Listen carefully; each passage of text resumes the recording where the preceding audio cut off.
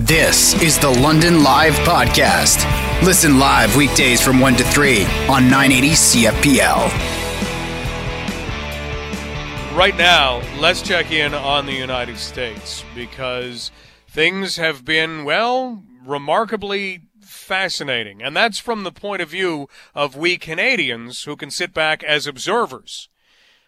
What about being in the United States right now? Where could this go? We wondered last week, what if Donald Trump does not win, and what if he refuses to leave? You can't make me. What then? Well, Dr. Alex Kina joins us. We spoke with Dr. Kina last week. Dr. Kina is an assistant professor in the Department of Political Science at Virginia Commonwealth University in Richmond, Virginia. Dr. Kina, great to have you back on the show. How are you? Great, Mike. How are you? Thanks for having me.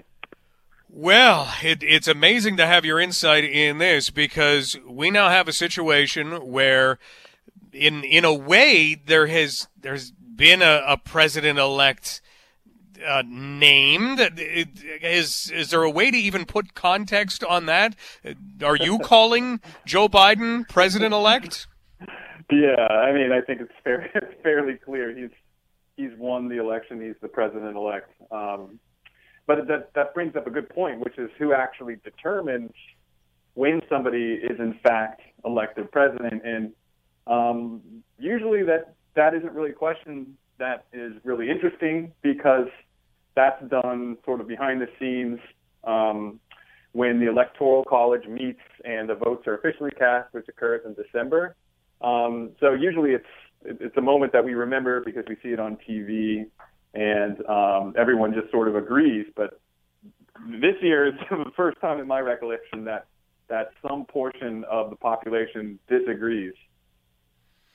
And it seems to be, at least from what goes resoundingly around social media or resoundingly around interviews in streets, it seems to be that there's definitely a large portion of the population that seems to be, all right, let's fight this. How do you go about fighting something like this that, if you add up the numbers, doesn't seem to be all that close? I mean, we're not talking Gore versus Bush 2000 here, are we? No, that was a very different situation. The situation in 2000 was that Bush, who was eventually declared the president, had a lead already in Florida. And, that's a very different situation than Donald Trump finds himself now, where it's not just one state, it's potentially multiple states, maybe 4 states he would need to have overturned. And the writing is on the wall, and it's very clear that anyone who cares about evidence or objective truth or facts, but the Trump world lives in its own media ecosystem, and there's all sorts of disinformation that's floating around, and it comes straight from the top, which is Trump himself. Dr. Alex Kina joining us, assistant professor in the Department of Political Science at Virginia Commonwealth University in Richmond, Virginia.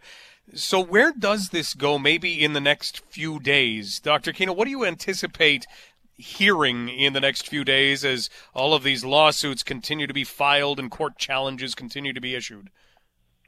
Well, probably more of the same, which is denial in Trump world, and the courts just very quickly and clearly dismissing all of these suits because what they're asking for is unprecedented. I mean, I think they expect that the courts will just overturn democratic elections, but that's not how this works, especially when the winner has almost 80 million votes when all the votes are being counted. So I don't know what they're hoping for, but I think if you actually look at the numbers, a lot of this has to do with raising money and hanging on to that core base of supporters that Trump has built his coalition on. And that's what this is all about. I mean, if you scroll on social media, even my social media feed, you see ads to give money to the Trump campaign to help fight the election. And really, I think that says a lot about why the president is refusing to concede. Man, and that really adds some perspective on this, but at the same time, his followers aren't ready to believe that, are they? They're not going to say, oh, this is just a fundraising thing, or this is just a way to get money in the pockets of certain individuals. They're not ready to say that. How are they so charged up about fraud, and, fixed? I think it boils down to you kind of believe what you want to believe. I'm not a psychologist, but I think there's a lot to be said about people's tendency to dismiss information that is contrary to their pre-existing beliefs and buy into information that confirms what they want to believe. And I think that's what this boils down to. I mean, at the same time, this is incredibly dangerous and harmful to cast doubt on the legitimacy of the electoral process, particularly when you consider the stakes. It's a very dangerous precedent to set.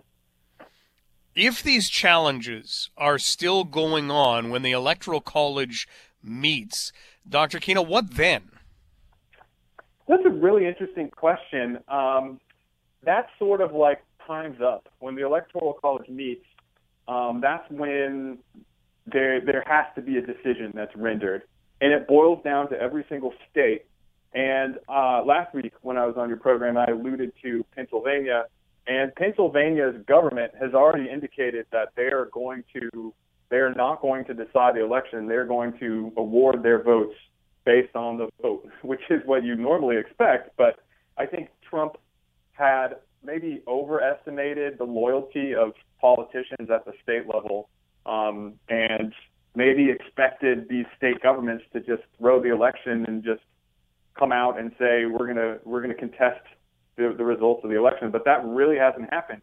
I mean, you have to think a lot of these states are actually run by Republicans. It's Trump's own party, Trump's supporters, and it's just a fundamental ignorance about how elections work in the United States, which, like Canada, is a federalist system. You have decentralized power.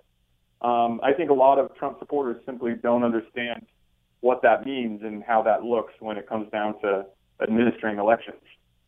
Boy, back to the reading, the writing, and the arithmetic. I think we need a refresher course then. Dr. Alex Kina joining us, assistant professor in the Department of Political Science at Virginia Commonwealth University. So would we be as observers watching to see just how far Donald Trump's own party will go for him? Or, is that something that can even be usurped by the courts, where it's, hey, even if the Republicans who are in control of a certain state are willing to, maybe push toward Donald Trump, the courts can eventually say, but no. Who do we look to for the decision on this? That is a really good question. And I think if it was just one state, if this all came down to one state determining the election, then I would be very interested in looking at the courts. But that's not really what's happened. I mean, it's many states. But I think what I'm really interested in is looking at the bureaucracy, because if you think about handing over power from one president to the next, here in the U.S., it doesn't really work like it does in, say, the United Kingdom, where there's an election and there's a new prime minister, and like that day, the new prime minister comes and kicks the old guy out of office and moves in. It takes several months here, and the process is largely bureaucratic.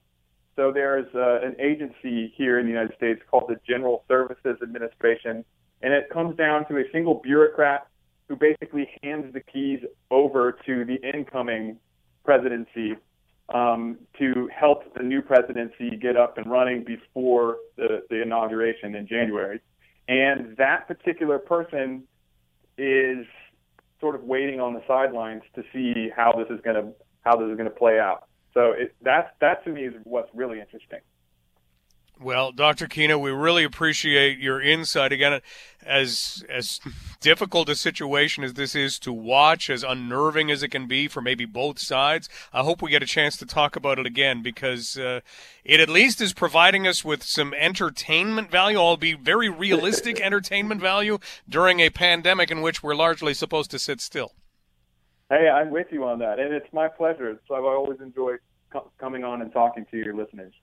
Let's do it again. Thanks, Dr. Kina. Take care. That's Dr. Alex Kina, assistant professor in the Department of Political Science at Virginia Commonwealth University in Richmond, Virginia. So, as he says, take a look at how the process works. And how many times have we heard that? This is one of those things, and I made the argument yesterday, and this is the one that I really will stick to. If there was untoward stuff that had any value and merit to it, no one would do anything as untoward, or no one possibly could, not would, could do anything to total the number of votes that Joe Biden won by in Michigan. Over 140,000. You're going to stop long before you get to 80,000. You're going to stop long before you get to 20,000.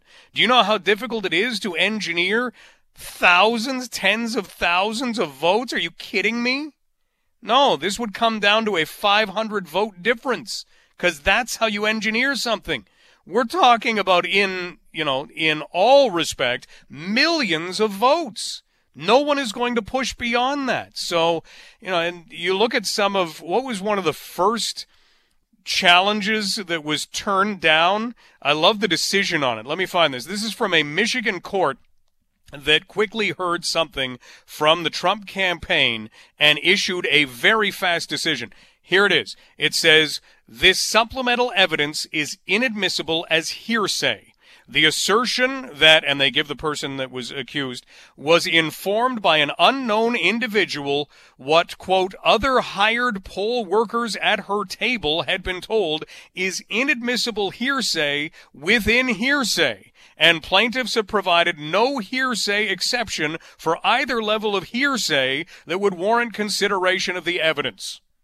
And they turfed it aside because it was nothing. It didn't have any merit to it. And so far, that's the kind of stuff that's been submitted from what is being reported. You have the right to demonstrate. You have the right to protest in this country. It is something that makes our country great. It is something that we need to maintain, at least in my opinion. And it doesn't matter whether you agree with someone or disagree with them. It is one of those things where you can't pick and choose. You can't just say, well, I want to believe this, so, you can't see things from one perspective. And the amount of stuff that gets sent to me right now from one perspective, you're not giving both sides. You're only giving one perspective. Yeah, but you're only giving one perspective, and I think we've really got to find a way to set up a big, long table and all sit down and figure out how to, once again, see each other's side, because we're not doing a good job of that. And there are times when I fall into that category. I know that. But we're not doing a good job of seeing each other's side right now, because maintaining what we're allowed to do in having things like freedom of speech, that is key. That is a key thing. And the story that we're going to continue to follow right now on London Live is a perfect example. Picture this. Let's say that you wanted to take part in what would be called a rally or a protest or a demonstration or an observation, whatever it happens to be. Picture that you were going to do that. And then picture that you did go and do that. And whether you lent your voice or you just lent your support, whatever it was, you were there because you felt that was important. And what if you hurt no one in doing it, but all of a sudden you were arrested? Your house was basically invaded. Your sister was raped. What if you got away from that, even though you were charged and for a while imprisoned? You were charged with something like atrocities to the fatherland or hostilities toward the fatherland. What if that was a thing? And what if that thing could lead to you being beaten, tortured, punished, even killed? That's not where we want to wind up. And yet, that is the story we've been telling with the help of Megan Walker about a man named Kenneth from Cameroon. And it appeared to have a happily ever after ending weeks ago, where he was on a plane that could be headed back to Cameroon. He and others were taken off that plane, and it was thought, okay, maybe he gets into Canada. And if he gets into Canada, if he faces the death penalty in his home country, there's no way we can send him back. But he hasn't made it to Canada yet. So what's the latest on this story? And is the life of Kenneth still very much in danger? Megan Walker joins us now on London Live. Megan, I guess let's start there. Is Kenneth's life still in danger? So it's an absolutely horrific tale of a roller coaster ride that won't end, and his life is very much in danger. And it's incredible to me that an airplane, which is known as the death plane, because everybody who gets on that plane to go to Cameroon is killed when they get off, tortured, killed, they go missing. There was a plane, I think you remember, that you were just speaking about that, and Kenneth was supposed to be on, and he was pulled off. And of those individuals who were flown out and made their way to Cameroon, none have been heard of since, or heard from since. So there's a plane that was scheduled originally to go today. It's been postponed until tomorrow. And Kenneth is one of those who is scheduled to be on that plane. And you know what I find so frustrating about this is, first of all, you can imagine the incredible amount of strength and courage it takes to leave Cameroon and make your way to the United States of the America. It's a long journey. It's supposed to be the land of the free. And you walk in and you're immediately arrested once you identify that you're there seeking asylum. And you're put in the cage, and you're in a cage with people for a long period of time without enough room to sleep, standing room or sitting room only, no access to water, and then you're left, and you go to another place in the U.S.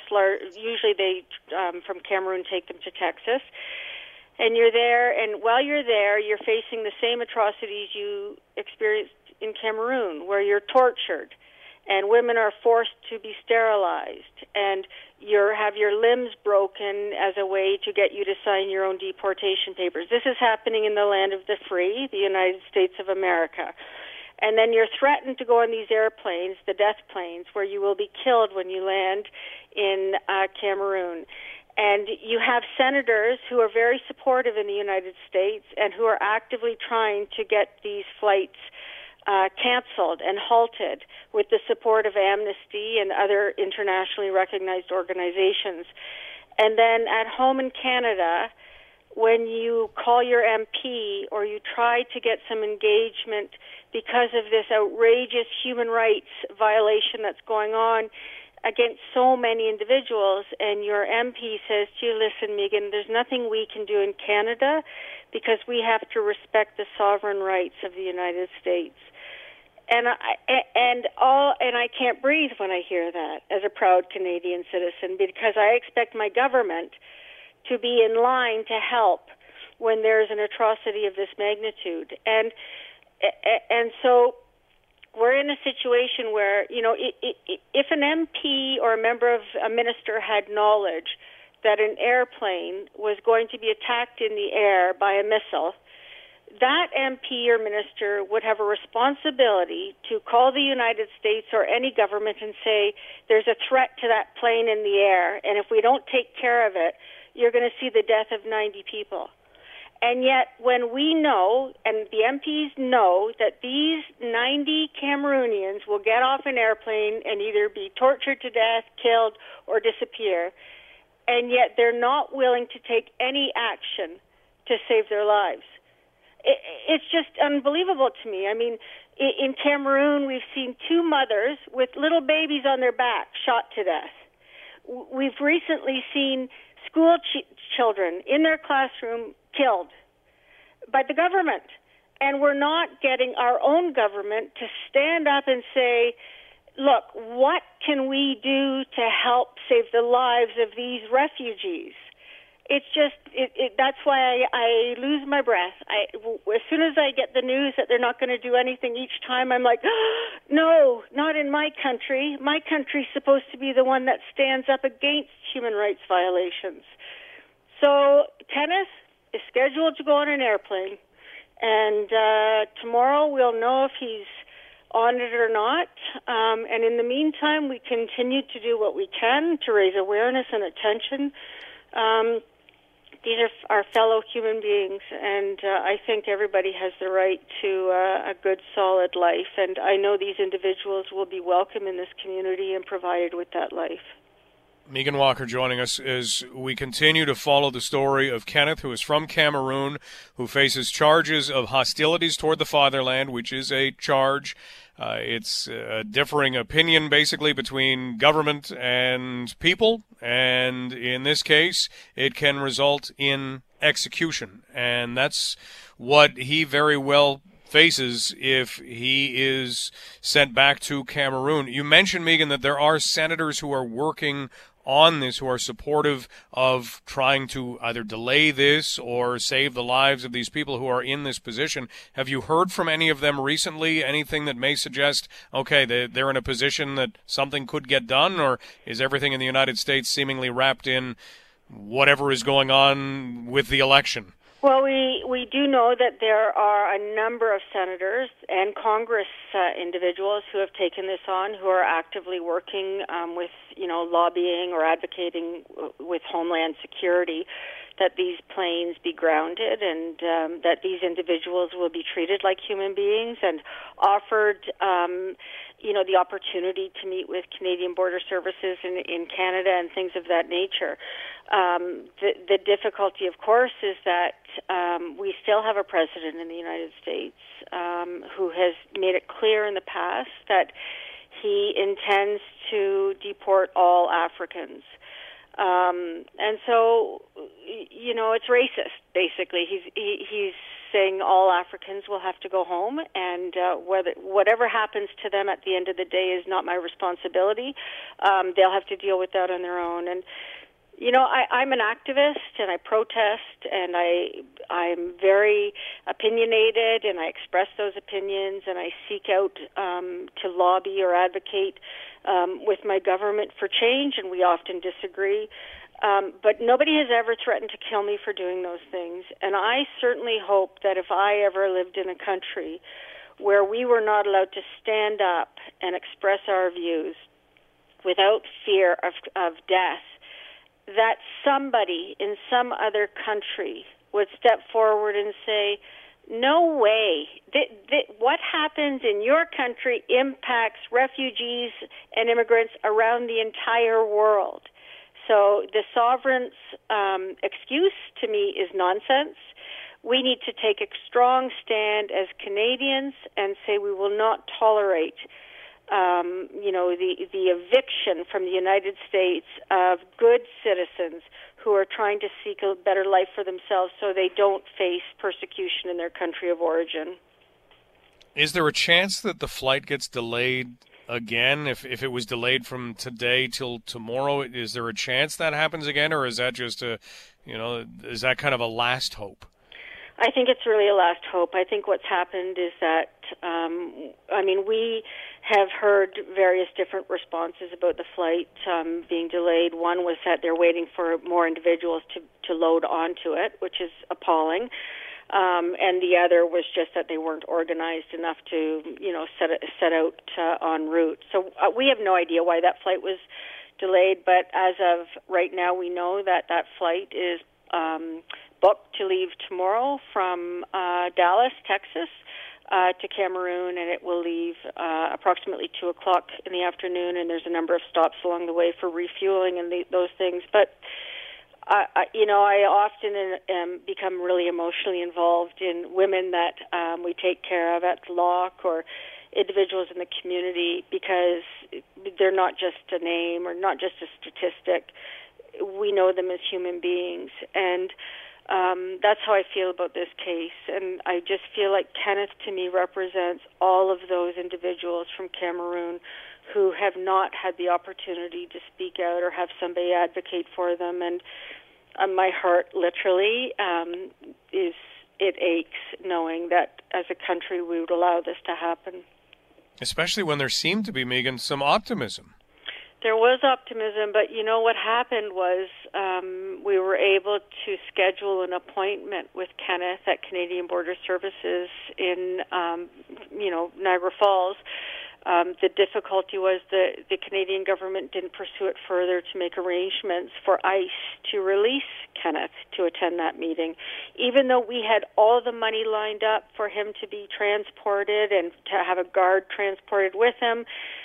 We had it lined up for him to be picked up on the other side once he got to Canada. We had generosity of this community to give him apartments and groceries and families willing to sponsor him and take him in. We had a quarantine, process set up, and still, at the end of the day, ICE said, no, we are not releasing him. And so he didn't get to go to his meeting. And we've asked again today, please, Border Services, send another invitation so that he can attend another meeting in the future, and we're just been advised by our MP that he can just show up at the border if ICE releases him. He doesn't need an appointment, which completely misses the whole mark of the thing, right? The only reason he got off the plane last time was because he had an invitation to attend a meeting at Border Services. And for me, it's not just him. He's the face of this problem. But, when we're going to send 90 people to their death, surely we should be saying, listen, Canada will take 90 people. Canada will take the 200 Cameroonians currently in custody. We will, make sure that they have a place in some corner of our country. It's 200 people in a country. I mean, it's just so ridiculous that isn't even being considered as an offer. So, I don't want to get involved in the politics of sovereign nations. What I want to do is save lives. And I think that choice, if you have to choose between one or the other, the choice to save a life is probably far more important. Megan, thank you so much for, again, bringing this story to everyone's attention, for all of the calls and emails and the time that you have spent in trying to get people to listen to this story. And you just outlined it right there, what it comes down to. Why would we not save the life of someone on this planet? There are so many ways to lose a life on this planet. It's too easy to lose a life on this planet. Why would we not allow somebody the opportunity to keep their life going if it's as easy as saying, yeah, we don't want them in our country, but if you want these people right here who are applying for some sort of status, if you want them to come to your country, it seems easy. Why? I can't understand, and I know you can't either, what gets bogged down in bureaucratic red tape. I don't understand. I don't either, and how you could ever deny somebody the opportunity to contribute to your country when they face death at home is just absolutely overwhelming to me. I can't fathom it. But, Mike, I really appreciate you continuing to raise attention around this issue, and also your listeners who continue to reach out to us and say, how can we help? So you've got a big voice, as you know, and you're making a big difference, and hopefully politicians are listening to you right now, and it'll be enough to sway them to do something. So thank you. Megan, hopefully we're talking tomorrow with some different news. I'm going to still hold out hope. I know you will too. Yeah, you take good care, and thanks again. Okay, we'll talk bye. soon. Bye. That's Megan Walker. And again, look at how easy it is to lose your life on this planet. It's too easy. We're in the middle of a pandemic that is claiming thousands of lives. We have other diseases and disorders that claim lives. We have traffic fatalities. We have drug overdoses. We have all kinds of things that claim lives. And none of those people asked for any of it. And here's an opportunity where you've got the death plane that is going to take off and deliver people. And you can look into the story. Kenneth did not murder somebody. He's not being extradited to go and face a criminal prosecution. He attended a peaceful rally that the government wasn't happy about. That's hostilities toward the fatherland. We're going to snub that stuff out. And so that's what he's going back to face. And yet we're going to say, yeah, no problem. That makes perfect sense. No, it doesn't make perfect sense. It doesn't make any sense at all. I don't know where this story goes, but right now it's not headed in a very good direction at all, but we'll continue to follow it. And thank you if you have done something, and as Megan says, many people in London have. Thank you if you've done that. And it right now is an attempt, and we'll see what happens tomorrow. Tomorrow is Remembrance Day, and it is an incredibly important day, especially when we look around and appreciate what we have. Pandemic and all, appreciate what we have. However, tomorrow is going to be a different day in terms of observance of Remembrance Day. If normally you go to the cenotaph, if normally you may go and visit a loved one's grave, perhaps it's not something that you are doing this time around. Let's talk about how things are working in London. Randy Warden joins us right now, Zone Commander with the Royal Canadian Legion and Chairperson of the London Remembrance Day Committee. Randy, thanks so much for taking some time for us. How is today going with final preparations? Well, today's been a wonderful day, Mike, and thank you for asking. With the restrictions on tomorrow, we have a couple of veterans that have been at the cenotaph all day today receiving wreaths that normally would have been laid during the service. And there's probably 24 wreaths at the cenotaph, so the response has been absolutely wonderful. And where would the wreaths be coming from, Randy? They come from businesses, they come from veteran associations, service clubs, and in some cases families that just wish to remember someone that was lost in time of war. Normally, if we are not in a pandemic, we can picture what the ceremony is going to be like at the cenotaph in London or at a cenotaph in other towns and cities. Tomorrow, what will this be like, and what are you asking all of us to do? Well, first of all, in response to the ceremony itself, because of restrictions, it's by invitation only. Last year, the City of London had 550 veterans and soldiers on parade and thousands in the audience. And this year, we have 25 people by invitation. So the most significant change is right there. There is no parade. There's no vigil for the cadets tonight. There will be strictly the service. The service will be pretty much the way we have known it for years, but people will have to watch it either streamed on the internet over a number of radio stations, including yours, or on local television stations. So you have to watch it from home. We are asking all Londoners to stand on the steps of at the front door of their residence or business at 11 o'clock to observe a moment of silence. If you can go outside and just stand for 2 minutes and just reflect on what has been given by so many before us. And there's a special treat if you do that. If you stand outside and you look up into the skies at about 10 minutes to 11, a C-130 Hercules aircraft will enter London airspace down around Regina Mundi Collegiate, and he's going to fly straight up Wellington over Parkwood Hospital, and will be directly over the cenotaph at 11 o'clock for a flyby. And then he will be off to over Wolseley Barracks, then off to another high school in East London, Remembrance Gardens, and then turn it north and will fly along the Veteran Memorial Parkway and ending his trip over the London Airport, which used to be known in time of war as the Crumlin Air Force Base, which is where 427 Wing is still to this day. What's really interesting and kind of cool about this particular flight is he will be as low as he legally is allowed to go to the ground. He's going to be 500 feet above the tallest building, and he will be going at a speed of 130 knots. And if you're wondering how fast is 130 knots, that's the slowest that aircraft can go, and he's going to let the ramp down, and that's the speed that aircraft would go when paratroopers go out during time of war. So that's about the height and about the speed, and if you can imagine paratroopers coming out the back.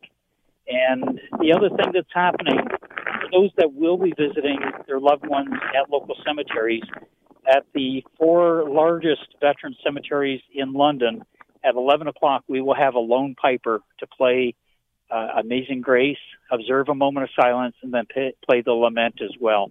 So we're trying to make sure that there are things happening around the city that you can observe from close to home and still recognize the importance of this day. Randy, the description already gives you chills, so thank you for what you have put together in that way. We're talking with Randy Warden, Zone Commander with the Royal Canadian Legion for all of the City of London and Dorchester, Chairperson for the London Remembrance Day Committee. Randy, this has been a different year in that normally we can walk by poppy boxes and we can make a donation very easily at one of those poppy boxes and we can help out our veterans. This year we're just not out and about as much. Do we know how donations have been going in London or how we can help even if we're not walking by a poppy box? Well, it's a little early to tell because we don't tally the success of the campaign until after Remembrance Day. But it's a little bit different this year because many of the buildings that would have a poppy are just not open to the public. Many businesses are working on reduced hours or their staff are working from home. So there are a number of factors that will most certainly play into how the campaign is going. But if you wish to make a donation to the Poppy Fund, and I want you to remember that every donation for the Poppy Fund goes back into veteran programming. So the money that's raised locally here will benefit veterans in our area. But you can do so online by going to www.legion.ca, or you can stop by after Remembrance Day at your local branch of the Legion and make a donation. Even if it's after the fact, it will still go to the same good cause. Well, Randy, it isn't like any other year, but at the same time, it isn't like any other year. It's one of those years where we are going to be able to take it among ourselves and put it on ourselves to remember and to pay tribute to those who have done so much to give us what we have. And I really hope that that's something that we all take very seriously tomorrow. Thank you so much for your service, and certainly thank you for outlining how all of this is going to work tomorrow. And thanks for arranging the Hercules. I mean, anybody, the name Hercules doesn't quite do it justice, does it? Well, for those of us that have served or have jumped out of the back of one, that's a truly exciting name for an aircraft. One of the best. Have you ever jumped out of the back of one? Yes, sir. You're kidding. Wait a minute. Randy, we were gonna finish the interview, and now we've got to hear that story. My father was a paratrooper and had many jumps to his name when he served. So, of course, when I joined the Army, it was inherent upon me to do the parachute training. And I did go to Edmonton, and I completed the training and was awarded my wings for have completed the right number of jumps. But when it came afterwards, I went back to my regiment and not to the airborne regiment.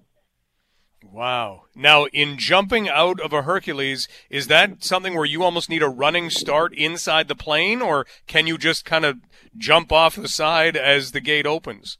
No, it's pretty mechanical. You're standing there in a line of troops, and you're tethered up, and a green light goes on, and they're bellowing at you to keep that line moving, and you find yourself all of a sudden out of the inside of a very noisy, crowded Herc into the very serene and peaceful, great outdoors. It's truly an experience, and you get the opportunity to go out either the side door, and we also do ramp jumps. I should share with you that when the Hercules is flying over the city, the ramp will be lowered so you can visualize those paratroopers coming out. Incredible. And like you say, you go from the noise of being inside this massive aircraft flying through the air to how quickly does that sound fade away when you jump out? It's instant. It's the first time you experience it, it stays with you the rest of your life. It's serene. It's peaceful. There is no noise at that altitude, and the closer you get to the ground, you start to hear the noise from the ground. You don't hear traffic. You don't hear anything. a gentle breeze. Randy, once again, thank you for the time today. Thank you for your service.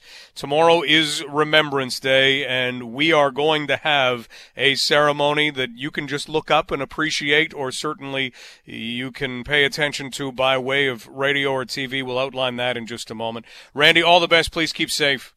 Thank you so much, Mike. That's Randy Warden, Zone Commander, Royal Canadian Legion for all City of London and Dorchester, and chairperson with the London Remembrance Day Committee, and someone who has parachuted out of a Hercules aircraft. You can't say you know too many of those people, right? Well, Randy is one of a very select few, but thanks to him and everyone else for making sure that Remembrance Day and the observances and the ceremony, that it happens tomorrow.